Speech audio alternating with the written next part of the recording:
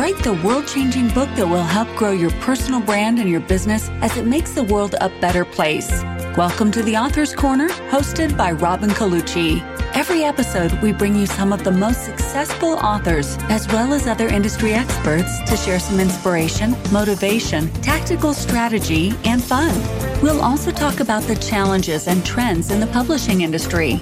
Don't get stuck in the idea phase. Join the Author's Corner today. Start writing the book you've dreamed about.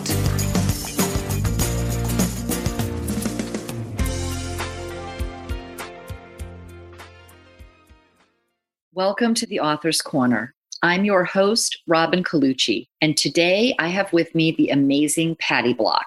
Patty founded the Block Group in 2006 to empower women business owners who are experts in their fields. As their trusted advisor, she brings a unique perspective, having experienced and solved many of the same complex issues that women face as leaders, moms, daughters, and sisters. Patty tells me that 62% of women business owners rely on their businesses for their primary income. Yet 88% of those businesses generate less than $100,000 in annual revenue. Now, having seen the same struggles time and again, Patty decided to address this issue by teaching women how to shift their mindset and build their confidence to generate more revenue with less stress by reimagining pricing and selling. Patty is a firm believer that when women earn more, everyone benefits: their staff, their families, and their community. Clients of Patty's often refer to her as their business therapist and secret weapon. And by establishing long-term relationships and serving as a strategic sounding board for her clients, they experience direct benefits to create real and lasting change, turning roadblocks into building blocks. And I've invited Patty to talk with us today, specifically about this hurdle that so many women business owners face around being able to generate substantial income to support themselves, and often to support themselves and their families. And as somebody who, I personally was a single mom who received very little support and was raising my two children and depending on my business for my primary income. And I remember those early years being very lean and challenging. I can remember one time in the grocery store with my kids, and I was calculating in my mind what I was spending as I put stuff in the cart, because I couldn't go over $80 or else I would, pretty much wipe out my checking account, right? And so I understand how hard it can be. And the big shift for me occurred also when I reimagined my pricing and when I reimagined sales. That is when I went from just barely eking out $40,000 gross a year in my business to getting into the multiple six figures. And so I have a special connection to the importance of making this shift. And it is my deep hope and desire that some of our listeners, especially our moms, will get some great nuggets. If there's listeners out there and you're struggling at all with growing your business, getting that substantial income that allows you to live the life that you want, I really hope that this episode will be of great use to you. So enjoy. Patty, welcome to the Author's Corner. Thank you. I'm glad to be here. I'm so excited to have you. As you know, we've talked about the topic we're going to cover today a little bit on the side. And I just think it's such an important topic, and clearly not something that's written about or talked about a whole lot, which is wage gap for women who are self-employed, for women business owners. We hear about it so much in the corporate world, and smashing the glass ceiling. This is so interesting to me because it seems more like a self-imposed ceiling. So I'd love for you to, I'm just so excited to dive right in, but I'm going to calm myself down. Let's go back a little bit and share with our listeners what really triggered your interest even in examining this particular issue. It's interesting. I've had my company since 2006, and I've observed with many different companies, and I work only with women business owners, and typically they're experts in their fields. So they're highly educated, really have put a lot of energy into building their careers. Often they've come out of corporate and started companies. And so these companies have been in business maybe 2 to 10 years. And I started seeing patterns. The more I was working with women business owners, the more I listened and asked questions and did market research, the same things kept coming up over and over. One of which was using an hourly billing model because that's what they learned, especially if they came out of corporate. And because I work with a lot in financial services or professional services, that is how they're trained, is everything is done on an hourly billing model. And I really object to that because it's so transactional. Yeah. And yet they're all performing transformational services and helping their clients in these really valuable ways, but that isn't really being acknowledged. So that was my first awareness, was many years ago, starting to see these patterns, hearing the same things over and over. And you're right, to your point, it's very self-limiting. No one else is imposing their structure or their rules on us as women business owners. So we're doing that to ourselves. And often I noticed there were several reasons for that. One is comfort. So we default to this is where I'm most comfortable and I don't know how to change it. And it seems like a lot of work to try and figure it out. So that's the first piece. And the other piece is they want to avoid conflict. Right. And sometimes change feels like conflict. Yeah. And they're afraid that people will push back or they'll lose clients so there's a lot of fear underneath that. Now, I'm wondering how much of this is also just conditioned, right? Of like how girls are raised, how women are kind of taught to, I don't know, how would you put it? Because to me, it smells a little bit like there's a socialization aspect to this. I think so too. And I know that's how I was raised, in a rather chauvinistic household where my dad was the boss and everybody deferred to him. And he made it very clear that my brothers were expected to be ambitious and to have, be highly educated and to have great careers and be breadwinners. And the girls were expected to get married and have kids. Okay. And it's fine if we got our education and it's fine if we had a career. But the messaging was very specific. And now I will say that on the one hand, that takes some pressure off us. My brothers have always felt a lot of pressure to meet my dad's expectations, whereas I had different pressures. And because it was very clear that I was not expected to have a career and to build a company or whatever my path has been, I then felt somewhat rebellious. Right. Well, let me show you how this is going to work. Now, I did get married, I did have kids, and I built companies. There you go.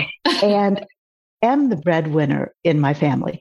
And I had a unique circumstance in that I was 34 years old, had 3 little kids, and a surprise divorce. So it quickly became clear to me I was on my own. And I had built a company as a political consultant and a lobbyist, but that required a lot of travel. And I realized I needed to be home to stabilize my family. My youngest wasn't even 2 at that time. So I closed my business after 8 years. I grieved over that. And I took a job because I needed health insurance and I needed to stop traveling. And that actually was a great opportunity. I went to an international school and I became director of development and then director of operations. So then when I started this company in 2006, my goal was to bring that experience in finance and operations to the small business market. So to your question, yes, I think especially in Western culture, we are raised as girls, as women, with different expectations and probably different expectations of ourselves. Mm-hmm. Yeah, I have to share 2 things occurred to me when I was listening to you. One was when you were talking about your rebellious desire to start to start your own business was, I don't remember who said it, but this quote that I love, which is, well-behaved women rarely make history.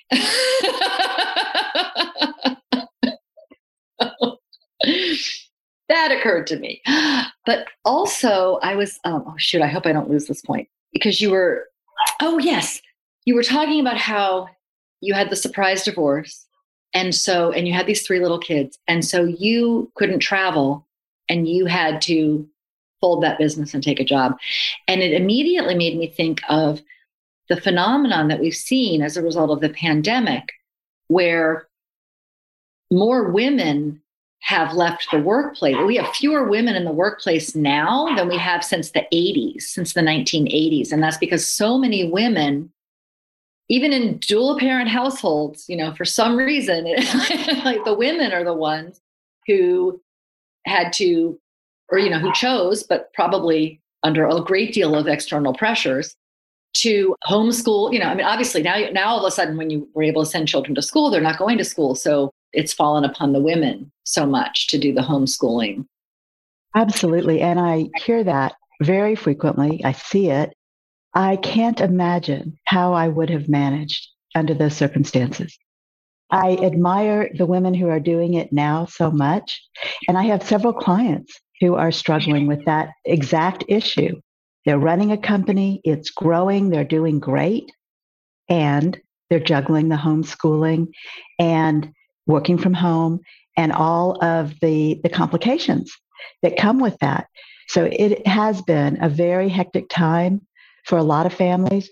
There are also a lot of women starting companies because they're leaving the workforce and they want a more flexible schedule. Which is definitely a benefit of being a self-employed woman.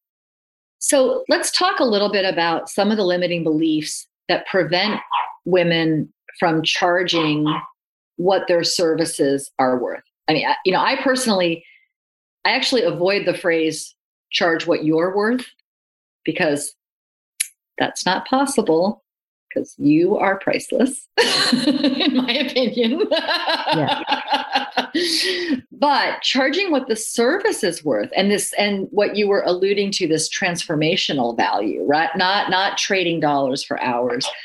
But before we get into the solution, which I definitely want to make sure we get to today, what are some of the key limiting beliefs that you see come up for women when you're talking with them about their rates and their rate structures? I know you touched on a few, but can you just give us a little bit more insight into, what is the story that they're telling themselves in their minds? And, what are the specific things they're afraid are going to happen? Sure. They actually start to command what they deserve. Right. So first, to speak to your point about what you're worth, I never use that term for exactly the reason you mentioned, because then it conflates your self-esteem and what you're charging. And to me, that is definitely, it's not only self-limiting, it's self-deprecating. And I'm based in Houston, Texas, and we have a saying here in Texas, it's not bragging if it's true. That should be Texas's state motto, actually. Exactly. So because of that, that's one of the limiting beliefs, is that we as women, we think we're bragging and it feels terrible and we feel embarrassed and self-conscious. So that's one of the biggest issues, is we think we're bragging, or we sound arrogant, or we don't want to talk about ourselves. So when we're actually explaining the value that's present, you're saying women tend to feel like they're bragging versus showing the client the opportunity. A lot of women you're working with are hearing that as like, correct. I'm just having an ego fest, which is totally. Yes, there's that. But also, I had one person ask me, am I putting a price on my head? Is that really what I'm doing by focusing on my increasing or improving my pricing? And I said, no, it isn't.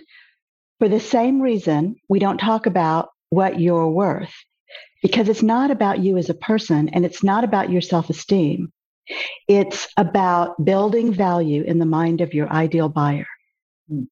That is a very, very different concept than charging, quote, what you're worth. And so those self-limiting beliefs start with, if I'm talking about myself or my education, or I have a client who has a Harvard MBA and she doesn't talk about it because it feels like bragging. Oh, okay. Right? So that's what happens is we talk about our team. We talk about our service. We talk about how we can help this person who's come to us, but we don't talk about ourselves and we don't talk about our accomplishments, how we helped other clients, what kind of results we get, because it feels like bragging. So that's one of the biggest issues. But the other is fear. And that is, well, there's a false belief that they are charging, quote, what the market will bear. And what I help them understand is there's no such thing. Right. It's kind of like charging what you're worth. There's no such thing. Right. And yet we keep worrying about these concepts. Yeah. And they're not real. So it's like that big scary monster under your bed at night. It's not real, but you still feel scared. And that's what's happening here too. So because there's fear under that, they don't want to deal with changing their price. So when I did my market research to find out what issues were the biggest challenges for women business owners, pricing never came up. No one ever answered with pricing. So interesting. So say more about that. That's very interesting. What were the problems that they were aware of? What they talked about were problems with managing their staff or hiring or finding the right people. That was always a top concern. And the other top concern was juggling. The number of things and the competing priorities that we have to deal with as women business owners, especially family, and not just children, but parents. Right. Right. And often we are the sandwich generation and we're helping our parents. I know I am. And I have 3 young adult kids and I'm always helping them as well. And so there are all kinds of things that we have to prioritize. And in addition to that, our businesses, all the companies I work with, their businesses are growing. And so they have those challenges of finding the right people, hiring, managing, dealing with technology. They don't have time to research and figure out the right CRM and migrate their data, right? So I help them do that research and make those decisions and migrate their data and all of the operational pieces to managing their business. So that was the other big challenge was I'm juggling a million things and I'm feeling burned out, or I feel like my company's running me. Right. And I'm not sure how to solve that dilemma. So those were the things that were top of mind when I did the market research. I remember something from a previous conversation we had that I think one of the questions you asked them, and correct me if I'm wrong, was like, if you got an infusion of cash, like $100,000 or something like that into your business, how would you spend that? Or how would you utilize that? Exactly. Right. Can you share Exactly. with our listeners a little bit? Because I thought this was fascinating. Yes. So I did ask that question. And the funny thing is, when I originally drafted the question, it was if you had an extra $250,000. Okay. I way undershot that. Okay. No, actually, I changed it, Robin, because I asked 1 or 2 people that question and they couldn't answer it because that was such an immense amount of money in their mind that they thought that wasn't possible. Wow. So they couldn't answer the question. So I changed it to 100,000. Then the answers that I got were I would give all my staff a raise. I would hire 2 more people. I would have an annual retreat for my staff. And they started listing all these things of how they would support others. And then I would ask them, do you pay yourself last at the end of the month or do you pay yourself first? And universally, women pay ourselves last. We pay everyone else first, all our vendors, all our staff. We make sure everything's taken care of. And then if there's anything left over, we pay ourselves. So that's the first piece of that. And the second piece is I asked if they would give themselves a raise. And they said no. I would hire more people. And one of the other patterns that I've seen over the years is as women, we often think we're understaffed. And when I go in and look at the productivity and who's actually doing what inside the company, I think they're overstaffed. And I'm wondering what certain people are doing all day. So it's that comfort of, as women, we often like to have a community. We like to have people around us. And of course, we want to delegate the work because we can't handle everything. Yeah. So when I asked the question of, if you had an extra $100,000, what would you do with it? It was clear that the responses were, I would support others. Yes. And helping them shift their thinking is such an important mission for me because it is so limiting. And there are so many ways that you can generate more revenue with less stress, which is now my mantra, and how I teach that it's not just your pricing. It starts with pricing because that's the linchpin for everything in a service company. Absolutely. But in addition to your pricing, if you treat sales, if you don't think of it as a 4-letter word, right? Sell is not a 4-letter word.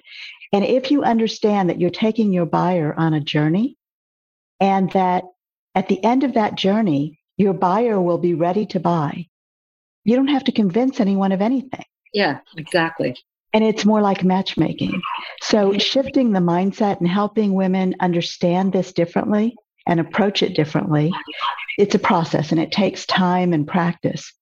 But that is what I teach, and we see incredible results.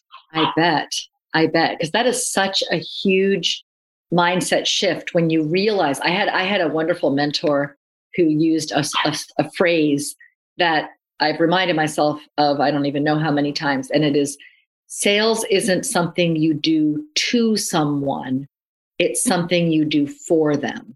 And it's so true, right? Because this person is coming to you in some sort of pain because they need a solution.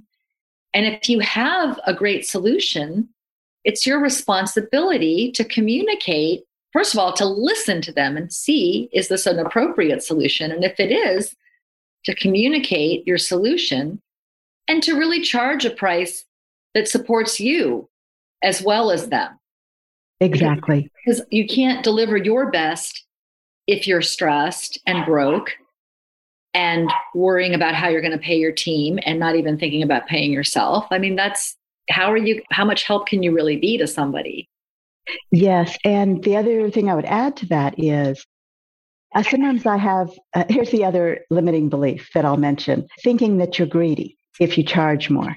And I also saw that in my market research, that a lot of women, when we drilled down into how they felt about their pricing or what they were charging or how they communicated that, they would often say, sometimes I just feel greedy. I'm very happy with what I have and what I'm doing, and everything is fine. And I would hear that over. Oh, that's a good one. I would hear it over and over. I still hear it. Oh, it's fine. It's fine. My pricing is fine. I'm fine. My pricing's fine. Everything's fine. Yeah. Exactly. And it is fine if that's all you want. And if you're okay with that limitation. And if you are, more power to you. But one of the things that happens when you start generating more revenue is it empowers you. It empowers you as a person, as a woman, as a business owner, as a manager. And when you take that, and in fact, that is exactly what happens with all the people that I've taught to improve their pricing, improve their sales efforts, that they start bringing in so much more revenue. And then they can reprioritize what they want to do and how they want to do it and how they want to communicate their message. So it really buys you power. And it's the power to choose, the power to have choices and freedom and flexibility. Yeah. So that's really what comes of it. And it's not about being greedy. What I've found is that I've raised my prices many times. They're on the higher end of the world of book consulting or coaching. But, what I have found is that charging, clearly one of the key values of women business owners is to support others and help create opportunities for others. But, and I agree with that. But what I have found is that raising my prices has enabled me to provide better opportunities to more people, like a lot better. Yes. Where, I've got multiple people working with me on my team who are earning what I was earning on a yearly basis just a few years ago. Right. But they're 30 years younger than I am. So, I find that is fulfilling, right? To be able to not just provide people some work to do, but my goal is to make sure, is to get everyone on my team to the level where everybody has a nice living wage that they can actually enjoy their life with. Exactly. And the real importance of that is that when women earn more, we share that wealth. We support others, and it's coming back into our communities. We're supporting our families. We're supporting in terms of philanthropy and what we give back to our communities. And it's not to say that men don't do that, but women have that spark of building our communities and supporting that. So that's what happens when women earn more, when they bring in more revenue in their business. It gives you choices and that power to then impact your community in a whole new way.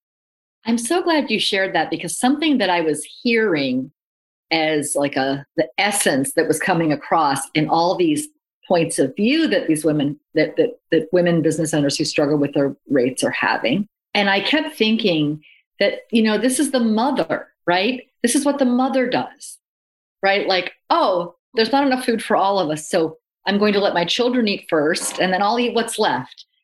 It's even appropriate for a mother, right? But it's that energy, it's that desire to take care of, that's a beautiful part of feminine energy. But there is this point, right, where these people aren't actually your children. Yes. When I was growing up, there was kind of a standard thing in my household that mom always ate the broken cookies. Everybody else got the whole cookie. Oh my God. And mom would eat the ones that were broken. And that philosophy ties into what you're saying. If there's not enough food, then mom makes sure that all her kids are fed first. And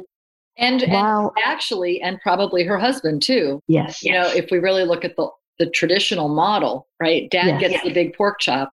So some of this is about taking back your power, about feeling empowered, not feeling afraid anymore. And what women are often afraid of, even if they feel brave enough and ready to change their pricing and their sales efforts, it's the communication piece. It's, how do I talk about this? How do I communicate it in a way that doesn't sound like I'm bragging, that doesn't feel like I'm greedy, that doesn't scare people off because my prices are, quote, too high. I don't want to lose clients. I don't want to take a chance that I won't attract clients. And the truth is, as women, we believe that every buyer who comes to us is an ideal buyer. And if we determine they're not an ideal buyer, we believe we can turn them into one. Oh, this is the old dysfunctional dating model. It really is. Not the ideal boyfriend. I can fix him and make him an ideal boyfriend. So now we've carried that over to clients. Correct. Interesting. So when we talk about building value in the mind of your ideal buyer, that's where it gets really tricky. Because if you believe everyone who comes to you is an ideal buyer, and you are struggling to help them understand the value that you bring, the real value, then you're working on a false premise. Right. Because they're not an ideal buyer. No. If they can't see the value, they're definitely not. Right. But there are lots of reasons they might not be an ideal buyer. Mm-hmm. Yeah. And you have to be able to look at that very honestly. Mm-hmm. So I teach a process that helps you look at that whole process very honestly. And in addition, how you then communicate. Yeah. And how you answer questions that may catch you off guard or make you feel uncomfortable. So there's a whole piece where communication is keeping women stuck because, instead of communicating, they're staying quiet. And just even back to the ideal buyer thing, I think that even just energetically, like if you're going into every conversation thinking, this is going to be the great client, and you haven't actually talked to them, you're going to convey a more desperate, needy energy versus going into the conversation with more like a curiosity, right? Like, oh, how can I help this person get to another place of clarity? Yes. And if the clarity is you should hire me, cool. If the clarity is you should not hire me, also cool, right? Because the goal isn't to get the client, and I found for me, making that distinction really took a lot of those fears that you're talking about just off the table, because then it wasn't just about like, I have to get this person. It was like, well, is this somebody I can help that I want to help? And if so, then I offer them something. If not, I don't. But I try to find something else for them to try, But Yes, I think it is like that non-attachment. It's like, it seems like what I'm getting from what you're sharing is that there's a strong sense of attachment to an outcome. Definitely. Well, first there's hope. So we hope that this turns into a client. And then there's that idea of if they're not ideal, I can turn them into an ideal. So then it becomes not only hope in them, but hope in ourselves. And then it becomes, I want the revenue. This would be a great client. I know I can do the work. I know I can deliver, and I want the revenue. So those three things conspire to create situations where we wish we could fire a client. Right. Yeah, you're like, oh, there's not enough money in the world for me to sign this person up again. So, and especially, Robin, if you haven't fixed your pricing first, now you're essentially giving away your services. Right. Exactly. And it's costing you so much energetically that you can't even put a number on that. Exactly. Yeah. So without giving all your secrets away, because I know, but I'm just curious I love this, you're saying that there's these different layers of hope and then the revenue. So, because this has got to be plugged into the same thing that has them probably want to avoid sales conversations. And so it's like a vicious cycle, right? Because if you don't have enough conversations, then you do need to close every sale, right? Or you can't pay your team, apparently. Yes, right. Yeah. Not even without getting into too much of the how, but like, what is the different way of thinking about it that you advise women to view it? I would imagine there's some element of just even a different perspective. Yes. So it's several different pieces. One is really understanding your relationship with money. So that's the thing we start with. I have a program called Value-Driven Pricing. We start with your relationship with money. And we then drill down into what is your current mindset and what do you want it to be? And then how do you change it? And I give tools and strategies for how you can actually shift your mindset. So it's one thing to hear what I'm saying and think, well, that really makes sense. Or, oh my God, I'm doing that. Right? That's me, right? Exactly. So it's one thing to hear that. It's another thing to figure out how to change it. And that means changing not only the way you're thinking, but your habits. Absolutely. And getting outside your comfort zone to be brave enough to take these steps. And that's really how I view the people that I work with is my clients are very brave and they're ready and they're willing to learn new things and try new things. So that's the first piece of it is your relationship with money and your mindset. And then we start looking at, again, this very different way of looking at who is your ideal buyer? What makes them an ideal buyer? Not client. That's different. And I really make that distinction. That's interesting. Yes, because when we think of them as, and all the marketing companies talk about your ideal client and your avatar and all of these terms that they use. And the problem I have with that is that it ties into the hope, which can work against us. Mm-hmm. So if you have somebody who comes to you and you're thinking of them as an ideal client, then you're really not going to be paying attention to their buying journey. Interesting. You're going to be trying to figure out in your mind how you're going to provide the service and what you're going to charge. And as long as you're focused on that, you're not really listening to your buyer. So I make that distinction to say, look for an ideal buyer. Let's make sure we understand who you're looking for, where you're going to find them. There's a price point for every market and every service. Mm-hmm. And so you made the comment that you're probably at the higher end in your industry, but there's a price point for that buyer. And then the key becomes going to find your buyer, right? Yeah. And that is what I teach. So my clients, because they're experts in their fields, they don't want 5,000 clients. They want 50 clients or 5 clients. I was going to say. Exactly.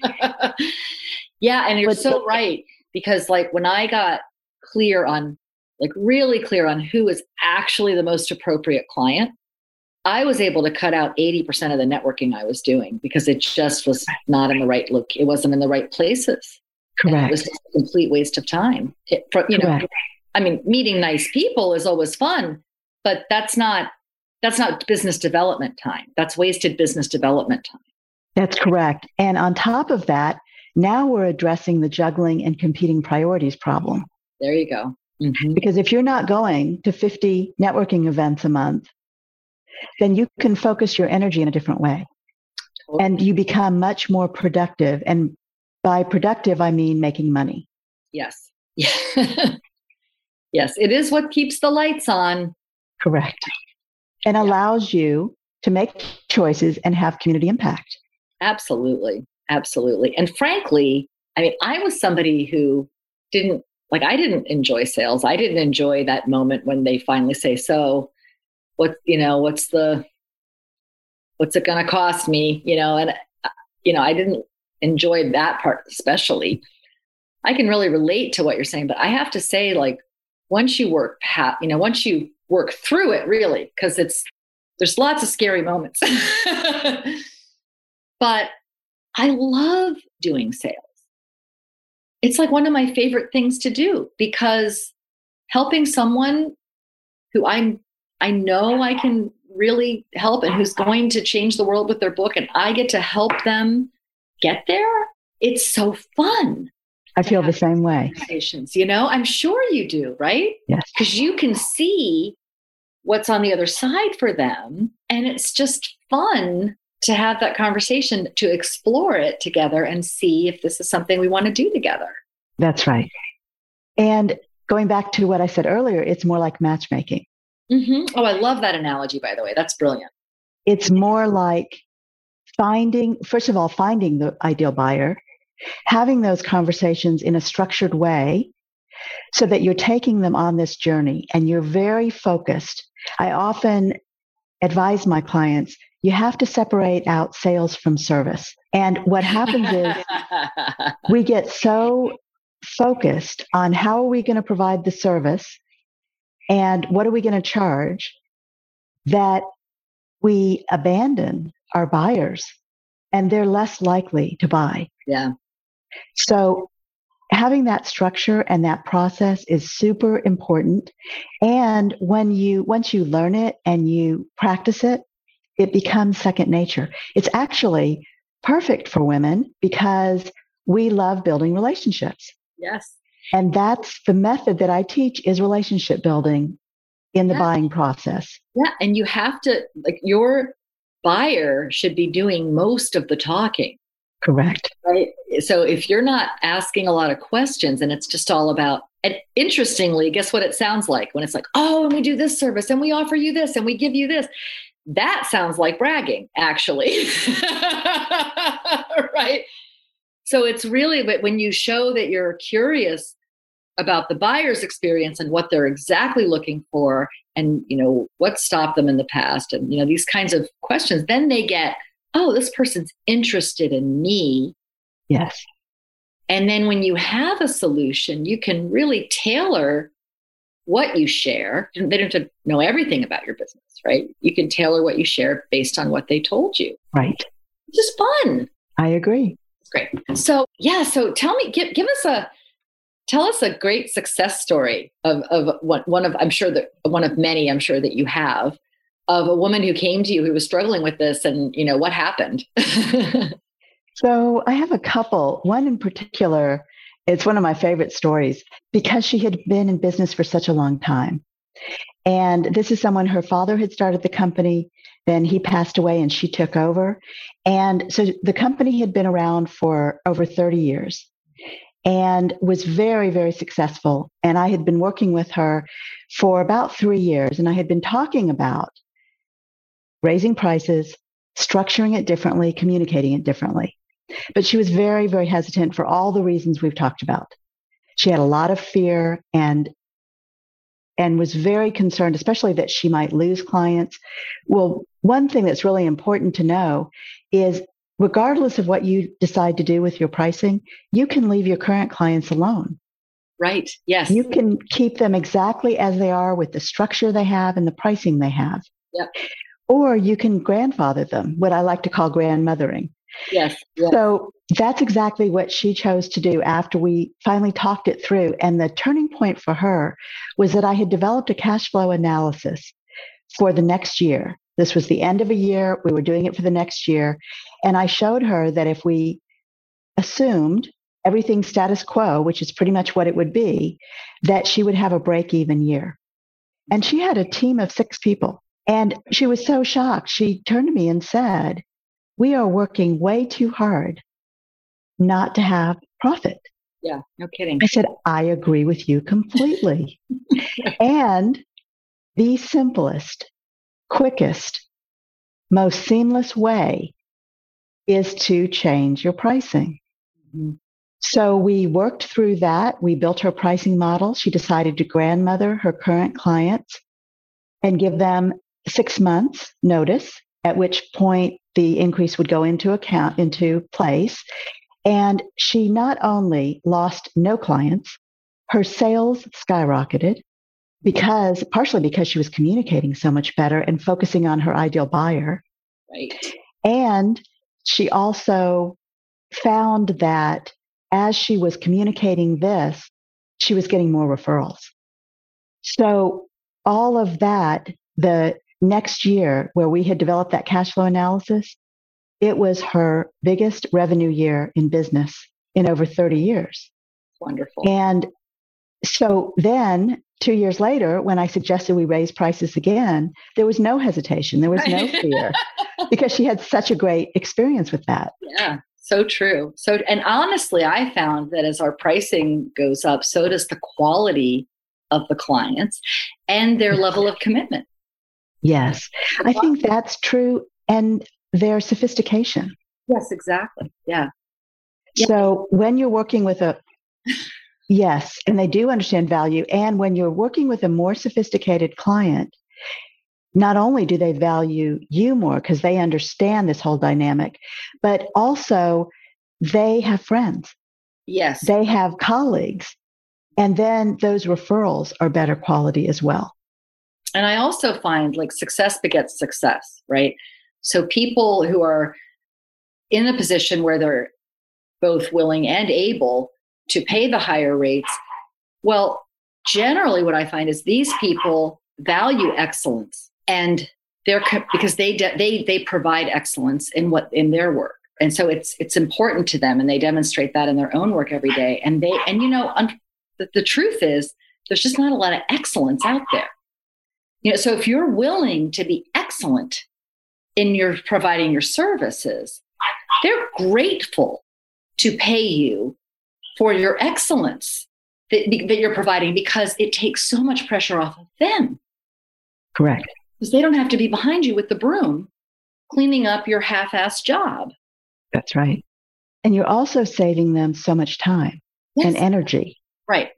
So, and that's true when my clients change their pricing or we streamline their operations or whatever we're working on, that they really don't want to take the time, energy, and frustration of figuring it out themselves. Mm-hmm. So I can streamline that for them and teach them how to do it.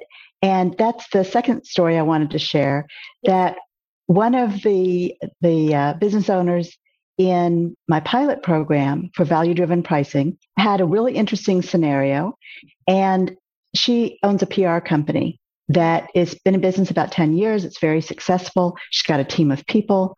And the challenge for her has really been identifying the red flags when it's not an ideal buyer. And again, that hope that I can turn this person into an ideal buyer.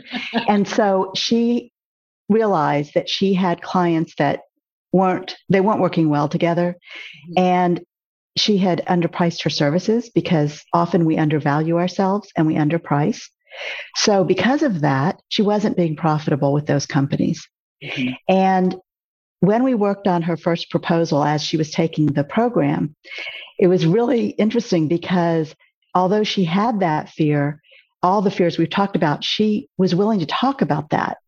And that's really that first step, is the awareness and being willing to talk about it and kind of face your monster. Mm-hmm.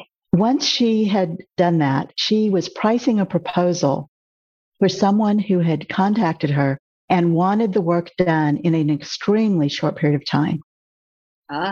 And the way I teach them to build their pricing model and to scope the work is that you add in for urgency, for special requests, for things that you know the buyer values because they've told you it's important to them. And that means you can charge more for that because they value it so much. Absolutely. And that's a really good example of what I mean by building value in the mind of your ideal buyer.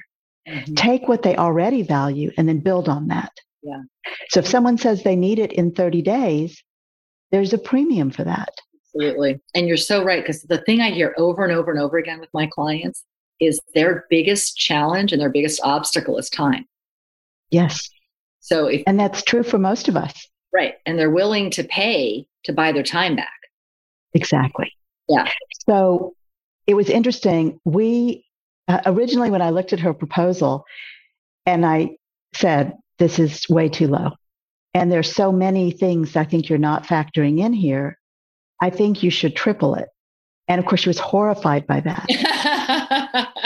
And what we did is in steps, I was able to help her understand how she could double it, then how she could bring it up a little bit more, where the value was, and how to calculate that. Mm-hmm. So brilliant. I suggested that she go to a specific number, and she couldn't quite get there. So she went $5,000 less. She gave the proposal, and they didn't bat an eye. Right. All they asked was, when could she start? Right. She's probably going, darn. Exactly, because that's what I said, is you could have charged more. Yeah. That's what that tells you. But that was a really good experience for her and a really good lesson. So now she doesn't have those fears, and she's much more selective in who she's working with, and she is charging more appropriately, which changes everything in her company. Totally. And, there is such a thing as not charging enough, that it makes some potential clients and potentially your best clients, potential clients or buyers, potential buyers, think that you probably don't have the skill level that they need. If you charge too low, they're going to assume that you're new or that you don't really know what you're doing. That could be. And especially for some of the companies that I work with that have been in business for 3 years, they have some of those insecurities of, I haven't proven myself yet. And so I need to do more things for less money so I get the experience, and then I can start charging more. And what I help them understand is that it's self-deprecating and a flawed way of thinking that is very, very limiting and is unnecessary. Yeah. You have proved yourself. If you had a corporate career, if you owned a business, you have proved yourself a million times over. You don't need to keep doing that. Right. Oh my gosh. This has been so helpful. I can't even believe that we're almost at an hour. How did that happen? So before I let you go, Patty, tell our listeners how they can find you, because I'm positive there's a lot of women listening, that maybe heard a little something that sounded vaguely familiar. I even heard something for myself that I was like, oh yeah. I should have written it down. I'll remember when I re-listen to this. But how can our listeners find you to get some more help and support in charging appropriately for their amazing work? You bet. So you can connect with me on LinkedIn, and it's Patty Block, Patty with a Y. So connect with me on LinkedIn. I love meeting new people. And when you do, send me a little note that mentions that you heard this podcast and you're curious. And also you can contact me through my website, which is The Block Group, theblockgroup.net. Also, I have a quiz, and I would love if your listeners wanted to take the quiz. What it does is reveal the roadblocks that you're experiencing to generating more revenue. And it's called myrevenueroadblocks.com. It's a free quiz, and you can go and you'll get a report, and it'll tell you what your score is telling you about what's in your way in terms of building revenue. Well, that sounds great. And I'm going to go take that quiz because we're doing well, but you can always do better. So thank you so much for sharing that. And thank you so much for your presence. And also for our listeners to know those links that Patty shared with us will also be on the podcast episode on the blog for our podcast at theauthorscorner.com. Be sure if you didn't get a chance to write it down, you can just go there and you'll be able to find the links there. So that's Patty, great. Thank you so much. This has been great. Thank you so much for being here with us today.